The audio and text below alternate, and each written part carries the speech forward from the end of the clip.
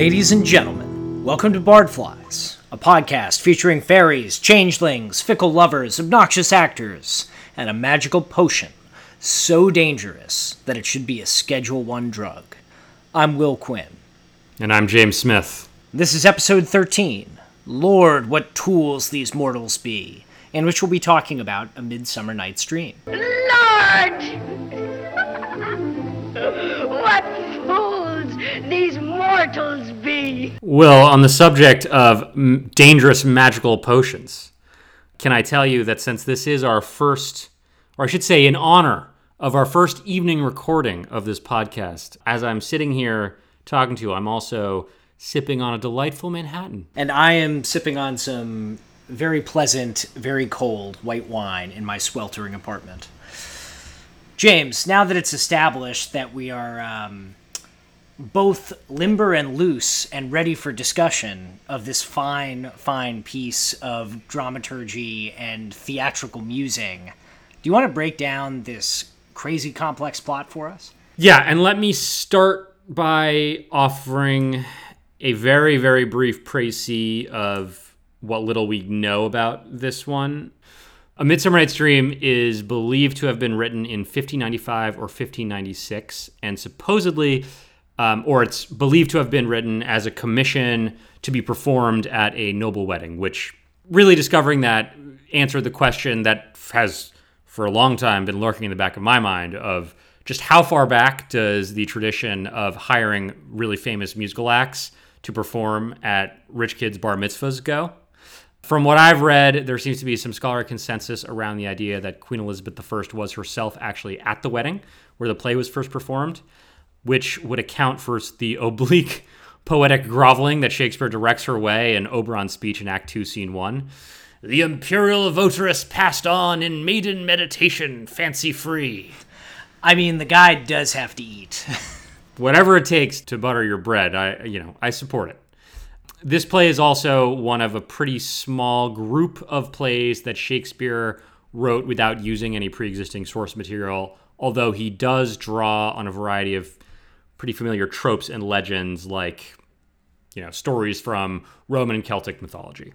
Now, Will, rather than try to give a blow-by-blow of what is a pretty labyrinthine comic plot, I wanted instead for this one to try to give more of a structural overview. The play is really segmented into 4 different plots which overlap, but mostly all exist within their own plot lines. So first, there's the story of Theseus and Hippolyta, which is taken from classical legend. Yes, you did say the plot was labyrinthine, but I take it there are no minotaurs in this story? Well, we'll get to that. However, the story of Theseus and Hippolyta specifically acts more as a driver for the other action in the play rather than operating as its own plotline. So as this play starts, Theseus, who is portrayed here as the Duke of Athens, and Hippolyta, who is a legendary Amazon queen, are preparing to get married. And of course, no marriage is complete without entertainment, and so Theseus and Hippolyta commission a play to be performed at that ceremony, just as Shakespeare has been commissioned to write this play to be performed at a wedding. We will be talking more about this play that Theseus and Hippolyta have commissioned in a bit. Second, there is the story of the 4 lovers, Helena, Hermia, Demetrius, and Lysander. Now, the simple part is that Hermia and Lysander are in love and want to get married. However, Hermia's father prefers that she marry Demetrius, who is more or less the local douchebag, who has asked for her hand in marriage. Finally, there's Hermia's best friend, Helena, who herself loves Demetrius, and this love is unrequited. Although Shakespeare does offer the distinct impression that Demetrius has led Helena on for some time and has only recently transferred his affection to Hermia. So, faced with the objections of Hermia's father, Hermia and Lysander decide to elope, but not before Hermia, like an idiot, tells Helena about this plan, and Helena, who for some reason thinks that sharing this information is going to make Demetrius fall in love with her, tells him. And so all 4 of them end up wandering around the woods outside Athens on a midsummer night where much mischief befalls them. Third, there's the story of the quote-unquote rude mechanicals, a group of common Athenian to whom falls the task of putting on the play for Theseus and Hippolyta. Their names are Peter Quince, Nick Bottom, Francis Flute, Tom Snout, Robin Starveling, and Snug, who for some reason doesn't have a last name. I don't know why. They select the tragic tale of Pyramus and Thisbe as their subject, and realizing that, in the words of Quince, if we meet in the city, we shall be dogged with company and our vices known, they retreat to the woods to rehearse unseen by their fellow citizens. Finally, there's the story of the fairies of the wood, Oberon, Titania, and Puck, and as well as all their minions. Oberon and Titania are the king and queen of the fairies, and they are in the midst of an epic argument that seems to be one addition, I guess, in an eternal cycle of fallings out and reconciliations, and also seemingly of a chronic, well, to say that these guys are in an open relationship seems like it's putting it mildly. In this case, the issue at hand is that Oberon wants to claim a changeling boy that Titania has as a servant to be his own page boy. But Titania refuses this because she was good friends with the changeling boy's mother, and therefore she wants to keep him under her control. Enraged, Oberon resolves to create a love potion that he will have his servant Puck use to cause Titania to fall madly in love with some hideous creature. At which point, Oberon just assumes that she'll give up the changeling to him. This whole thing sounds highly suspect, definitely unethical, and probably illegal. There's definitely some date rapey stuff going on in this play, to put it mildly. When Oberon sees Helena and Demetrius wandering through the wood, however, and sees how Demetrius is treating Helena, Oberon also instructs Puck to use the potion to cause Demetrius to fall in love with Helena. Puck quickly learns a lesson that should be familiar to any of our listeners who have ever been in an entry-level job, which is that when your boss gives you vague instructions, you should probably clarify them or bad things are going to happen. In this case, Oberon told Puck that he would know Demetrius by his Athenian garb, but Oberon failed to realize that Lysander and Hermia were also wandering around the wood. So when Puck sees Lysander and Hermia before he sees Demetrius and Helena, he assumes that Lysander is the Athenian man that Oberon was talking about. Once Lysander and Hermia fall asleep, Puck applies the potion to Lysander's eyes and departs. Lysander is then disturbed when Helena walks by. He wakes up, and of course now he immediately falls in love with Helena because of the power of the potion. Helena is extremely confused because she knows that Lysander is in love with Hermia. She runs away. Lysander pursues her. Then Hermia wakes up and wonders where Lysander has gone. Meanwhile, Puck has gone to perform his task of applying the potion to Titania. Having done this, he then puts a donkey's head on Bottom when he spies the mechanicals nearby. So, Will, on the subject of is there a Minotaur in this play, the answer is kind of. Thus, when in that moment, so it came to pass, Titania waked, and straightway loved an ass. Hilarity ensues until Oberon decides that enough is enough, and restores Titania to her normal senses and Bottom to his normal shape. He also has Puck correct his error with the Athenians. Demetrius is made to fall in love with Helena, and Lysander is released from his enchantment to return to his love for Hermia. The two couples, now happy together, return to Athens to attend the marriage of Theseus and Hippolyta and to watch the mechanicals perform their fantastically terrible rendition of the story of Pyramus and Thisbe. Finally, Oberon, Titania, and Puck appear to bless the proceedings, and Puck, given the last word, tells the audience that it may have all just been a dream. I gotta say, Will, I really wish that having to give this plot summary existed only in my dreams. So how's that Manhattan? I'm just desperately waiting for it to take effect. That was painful. Well, it is a extremely tangled mashup of multiple mythological universes and plot lines and love stories / hate stories. I guess we'll get into that. But one thing that I took away from this one is the world that Shakespeare is describing here and that he creates. It pulls in people from a lot of different positions and backgrounds. The Changeling is from India, supposedly. There's a bunch of references to that. You know, Puck and Oberon, they're Celtic, English mythology figures. And then obviously you have Theseus and the Athenians. So, you know, I was and Titania, right? Titania is another name for the goddess Diana.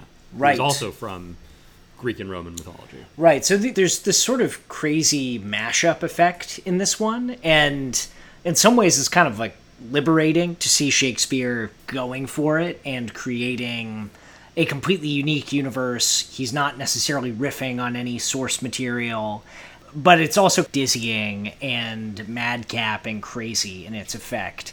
And I sort of struggled with enjoying this one, even though it is fun and I've seen it performed and I like it. So do you think that it works, or did you come away with it feeling that it's confusing and crazy, and that the mashup effect of including all of these different mythological creations works or not? Now, I feel like if you were to ask, your man on the street to name 5 Shakespeare plays, this would be one of those 5. This is definitely in that top tier as far as iconic, immediately recognizable Shakespeare plays go. And I had a bit of the same feeling. Reading the play, I didn't quite get that level of fascination with it. Now, I can see the sense of it being a crowd pleaser. I read one thing that Harold Bloom points out in his essay on it in Shakespeare, The Invention of the Human, is that the play concludes with the play within the play performed by the Mechanicals that is just written to be terrible, right? And that's always funny. This is the point that he makes. And obviously, I think we've established by now that I don't love Harold, but I think that's a good point, right? That is something that has some kind of immediate appeal. To answer your direct question, I found in this play, on the one hand, I was a little confused by it, and I had a hard time grabbing onto it and understanding what the appeal of it was on an immediate level. And yet there is also a certain power to it, and I think it's mostly coming in the supernatural stuff. There's something about the dancing and the poetry and the behavior of Oberon and Titania, both to themselves, but I think for me, more importantly, in the way that they're interacting with the mortal world. There's something mysterious and not negative exactly, but still frightening to it. Yeah, I agree with you, and I feel like the character that stands out to me in that sense is Puck, who I think is often portrayed as a amusing, impish character, which is what I think he is intended to be, and this is a comedy. But there is definitely that strain of that old England Green Man folk horror kind of vibe that I feel like is very much a part of that mythological tradition.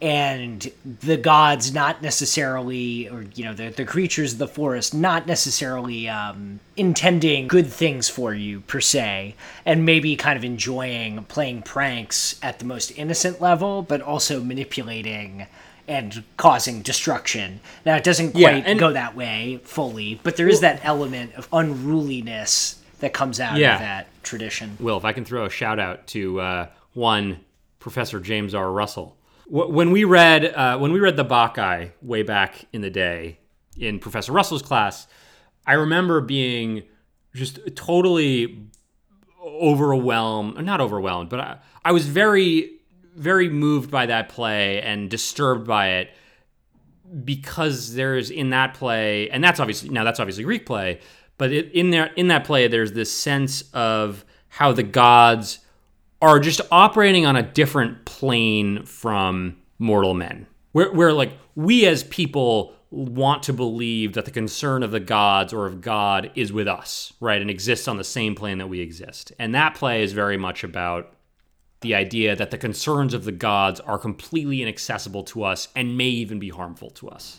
Yes. Whereas this play, what you're getting at, I think is very different. And look, I don't know enough about folklore and mythology to say if this is unique to Celtic mythology or not. But in this play, you are seeing much more of the sense that we are the gods' playthings, and they are interested in what's going on our level, but they're interested in it in a sense of they're taking delight in sowing chaos and playing with us.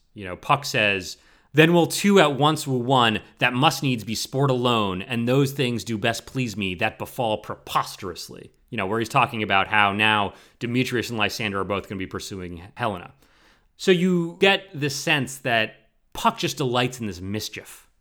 Sorry, I feel like I've wandered off topic. No. I think that's good. He does delight in the mischief, which in some way makes him more endearing. I think when you brought up the Bacchae, the logical extent of that is basically H.P. Lovecraft, where like the ancient old ones are basically serenely indifferent to human existence, and if they do pay attention, they actively want to destroy humanity for a variety of reasons, in the same way you might like swat at an ant or like kill a fly, right?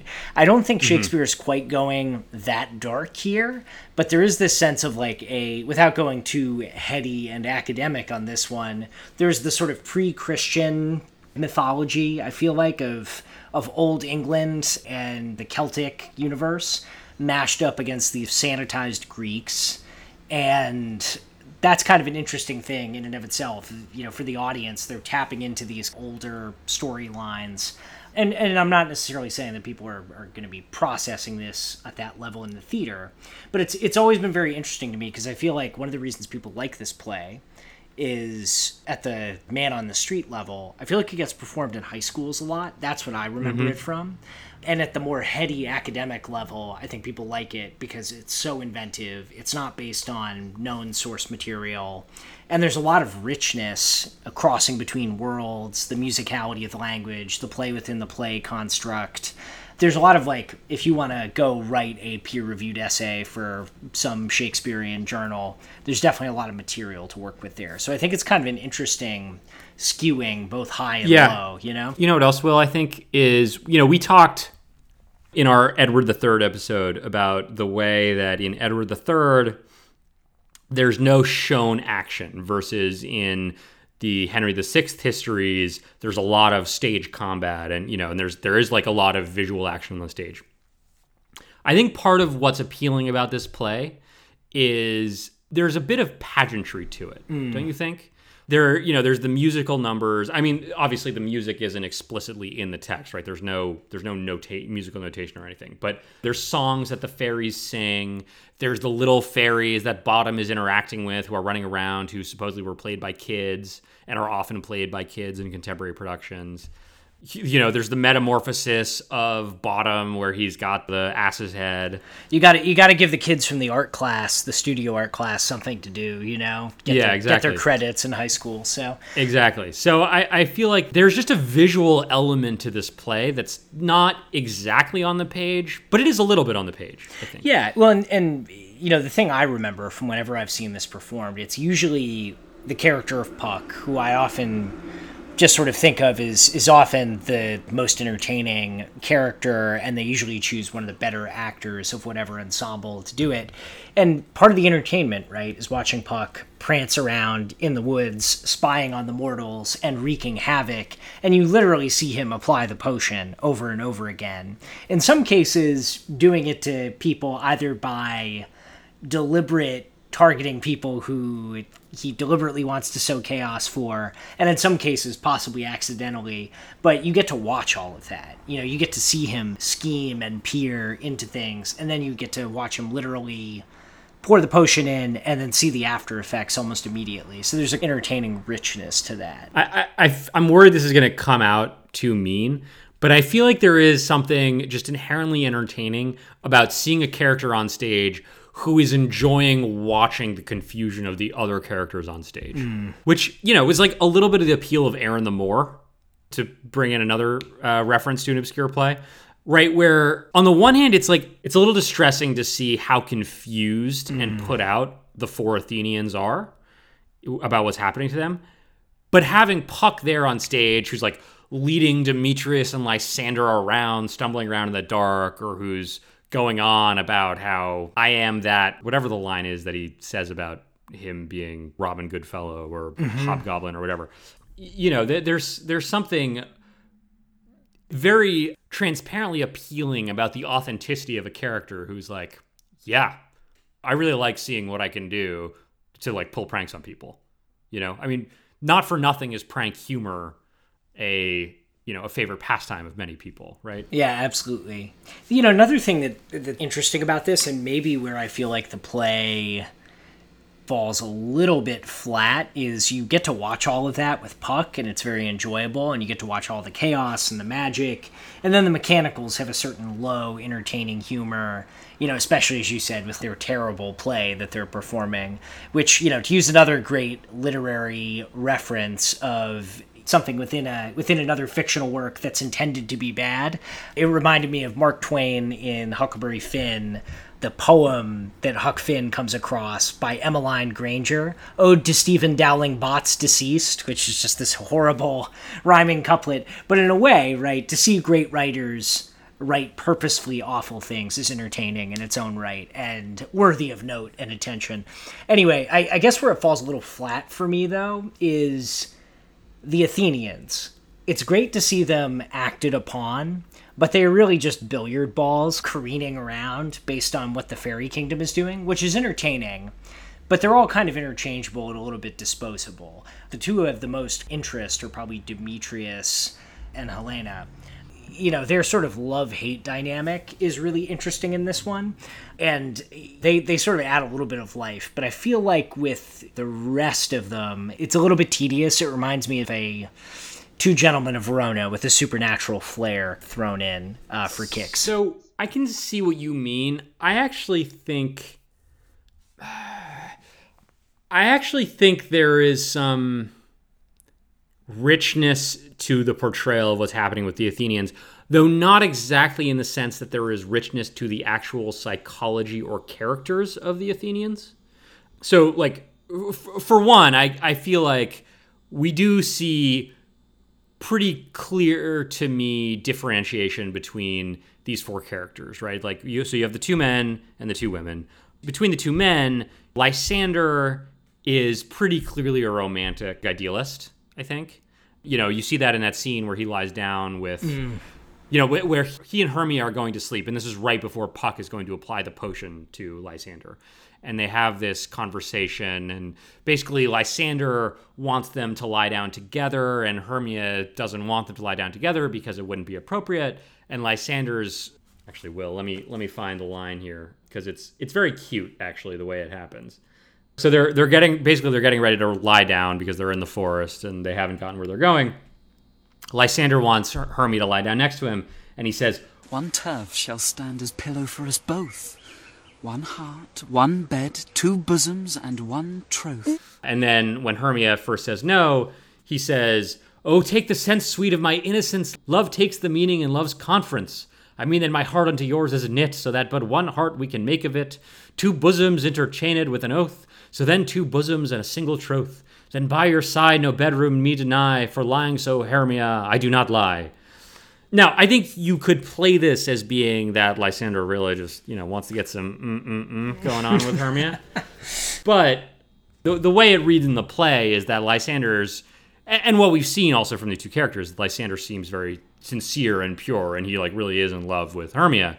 Whereas, not for nothing did I refer to Demetrius as the local douchebag in my plot summary. And we'll get a little bit more into that character later. But Demetrius has been pretty clearly leading on Helena for some time. And like the way that he talks to her is, shall we say, not very nice? Yeah, can we, maybe this is a good point to bring in Helena's voice.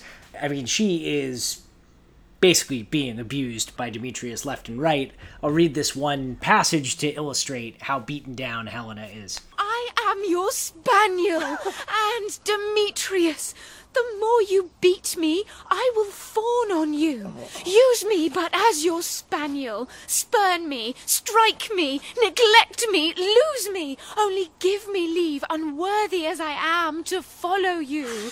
What worse a place can I beg in your love, and yet a place of high respect with me, than to be used as you use your dog?" God. Yes, that's about as grim as it gets, right? So, first of all, again, on the subject of character differentiation, this passage you just read was one that I also marked out, and it is not the only moment that we see this with Helena. And I feel like Helena is, you know, reading it with a modern eye is very clearly defined by having deeply, deeply seated self-esteem issues. It's not just that, you know, later on she refers to herself as being as ugly as a bear and how, like, all the men are going to run away from her because she's so ugly. So, Will, to conclude the previous point, all I was trying to get at was that I do think that we see real differences in all four of these characters. I would object to the characterization that they're interchangeable. I think Shakespeare does a pretty good job of, now, admittedly, in a pretty limited number of lines, because he's following the Mechanicals and Oberon and Titania and the Athenians, and the play's only 80 pages long, right? He's not giving a ton of lines to any one set of characters. Nonetheless, within that context, I think he does a pretty good job of giving these four Athenians different ways of viewing the world and themselves. You're probably right, and probably being more fair than I was. I guess there's a little bit of me that, as much as I enjoy seeing the fairy world acting upon the world of mortals, I almost wish it was a little bit more subversive and kind of ran the other way, in a sense. You know, there's a little bit of dog bites man. There's part of me that wishes there was a man bites dog element to this story, just because I feel like I'm used to sort of stories of the gods acting on helpless and hapless mortals. But yeah, no, I take your point. And the bit with Lysander, it's kind of the equivalent, when he's making his pitch to Hermia, it's kind of the equivalent of like slipping your arm around your date when you're at the movie theater or something like that. So, you know, I game respects game, though I suppose you could read that another way if you really wanted to. But I agree with you. It's more innocent and cute than anything else. I mean, let's also, let's give Lysander maybe a little bit more credit. I mean, maybe it is both cute, but also with a little thing going on in the back of his mind going, See where this goes. Yeah, exactly. Yeah, he wouldn't be the first. To your point about Dog Bites Man and the thing about them being subject to the whim of the gods, I feel like this is an opportune moment to shift to another thing I wanted to get at with this play, which I see what you're saying. I understand what you're saying. But I feel like thematically, something that's happening in this play is Shakespeare wanting to address a subject that he's talked about, I think, in a more negative context in the past. And in this play I guess is also basically still negative, but maybe less negative or treated in a more complex way, which is him talking about dynamics of love and romance and being in love and passion. So, on the one hand, yes, so the instrumentality of the plot does have it that these four Athenians come under the sway of the gods, right? Or the sway of the fairies. But in this case, it basically amounts to the sway of the gods. So, yes, that's true. But the effect of that on the Athenians is not for them, for them it is not an awareness that they are being mistreated by, or that they are the playthings of the gods, right? To them, it just feels like the unpredictability and the fickleness of romantic and or erotic passion. And I think that, so first of all, I think there's a pretty amazing idea that Shakespeare's advancing here, which is that the illogic of our passions is so extreme as that, like, the only way that we can conceive of why our passions operate in this way is that it must be an affliction set on us by the gods. So you see that with the way that Helen and Hermia respond, because, like, from their perspective, Lysander starts acting in this crazy way. And in fact, we as the audience know that it is crazy, right? We know that Lysander's affections do truly lie with Hermia, and that he's only behaving this way towards Helena because of the potion. Now, Helen and Hermia don't know that, and so to them, it's like some crazy thing has happened that is causing Lysander to act in this way. And I think that what that gets at is that sort of suffering of being enthralled by passion and being frustrated by it and not understanding why we can't care less. Does that make sense? Yeah. And I guess in the feeling that it's unpredictable and uncontrollable.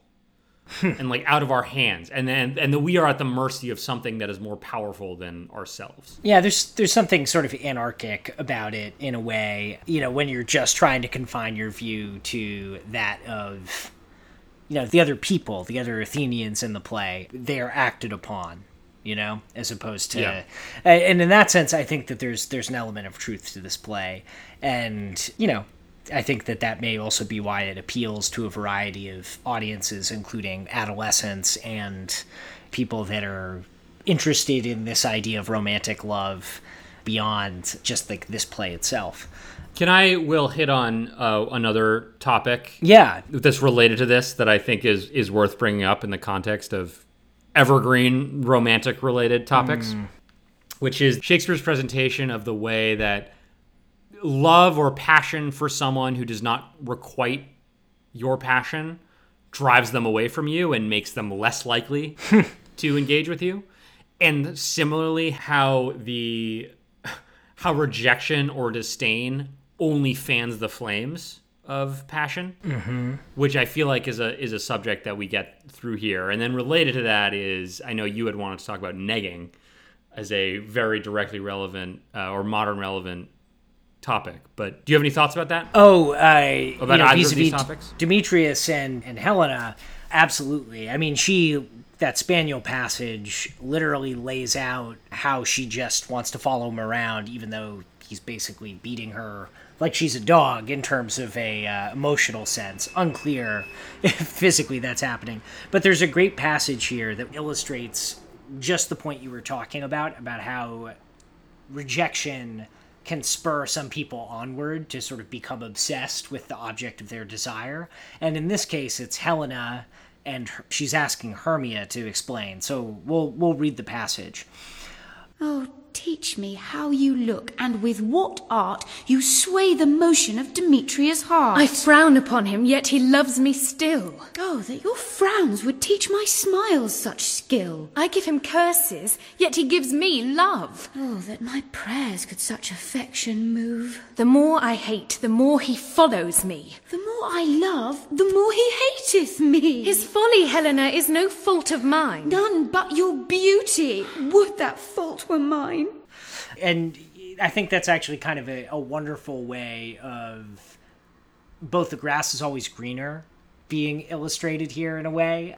Hermia wishes that Demetrius was not pursuing her at all and cared nothing for her.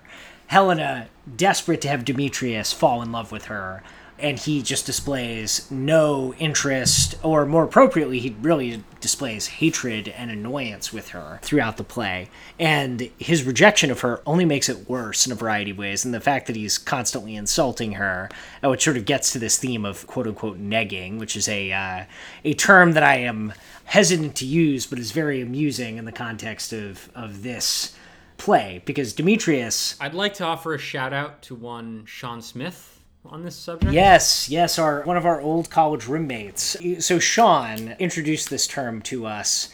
He checked out of the library a book by Neil Strauss, the Rolling Stone journalist, entitled The Game, and then left it lying around the common room, which led to many readings in a comic fashion of this ridiculous book that was about pickup artists, which was much to all of our amusement and chagrin, and in some cases, everlasting shame.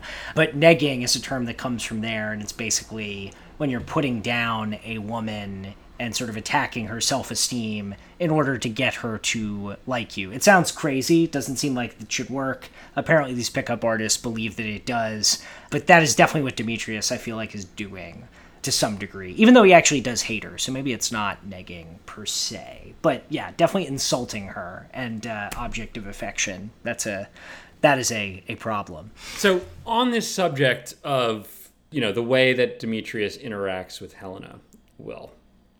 So this brings up what actually might be my most enduring question about this play, which is, we get to the end of the play. Puck has restored Lysander to his senses, and Lysander is now safely back ensconced with Hermia. And I would say we're pretty confident that Hermia and Lysander are going to go off and get married, and all's going to be well, and whatever. Puck has also now executed correctly the original instruction of Oberon and applied the love potion to Demetrius so that he will fall in love with Helena. And it feels like we get to the end of the play, and theoretically at least, we're supposed to be left with, well, now, Helena has, of course, been in love with Demetrius all along. Now Demetrius, due to the love potion, is in love with Helena, and happily ever after, I guess.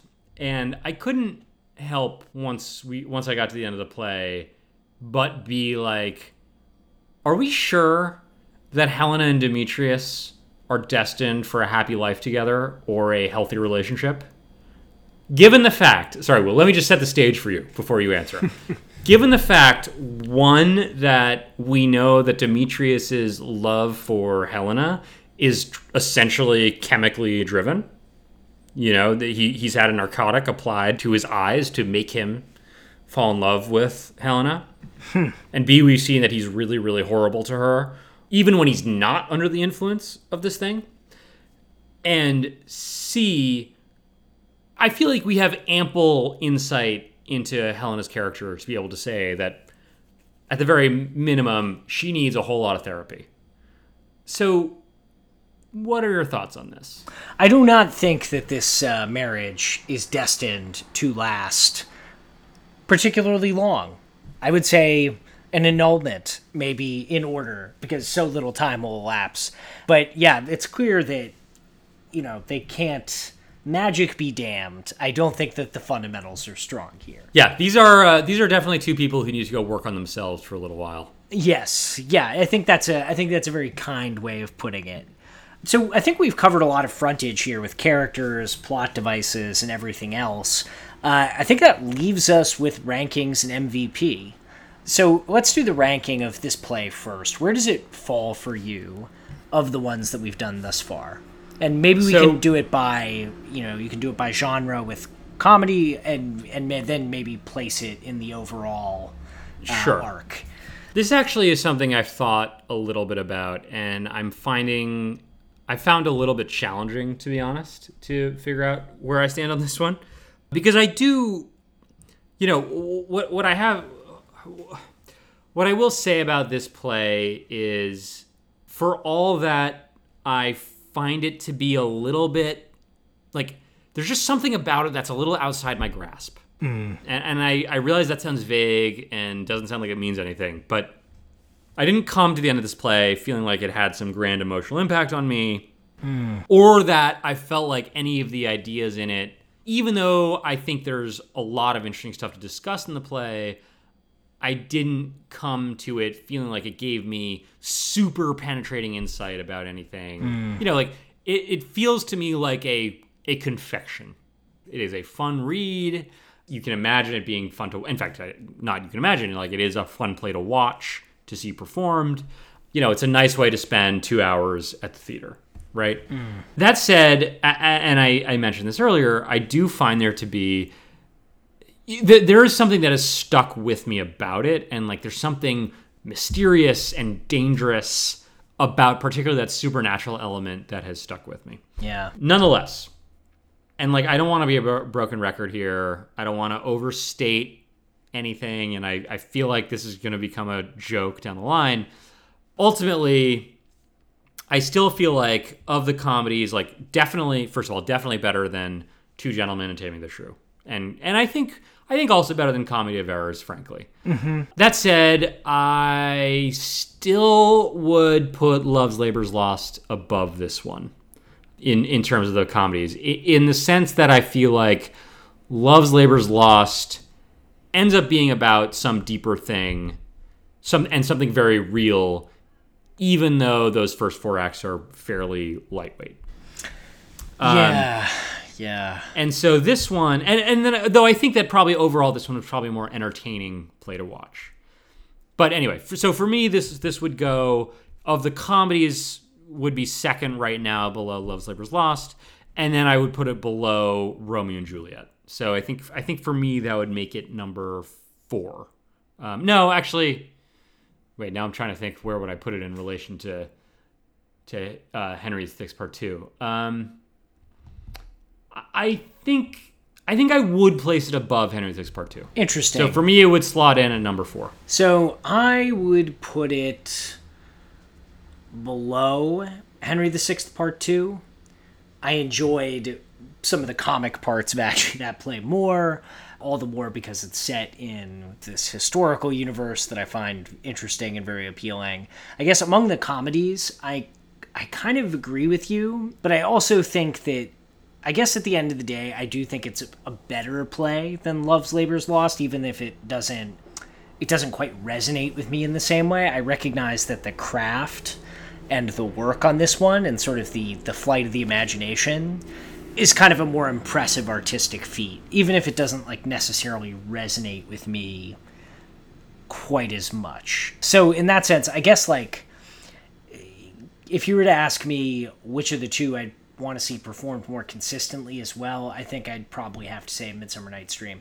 So I'm going to put that at the top of the comedy pile for me. So I think this is probably my favorite of the comedies at this point. Okay, so Will, because we always need to be as precise as possible about our rankings so we can properly maintain the Power Rankings list. So currently you have Love's Labor's Lost is number 5 for you. Your rankings right now are number 1, Richard III, number 2, Romeo and Juliet, number 3, Henry VI Part 2, number 4, Richard II, number 5, Love's Labor's Lost. So the question is, do you put this above Richard II or below Richard II? I put it below Richard II. Okay, so this becomes number 5. I think that's just due to my dour personality, though.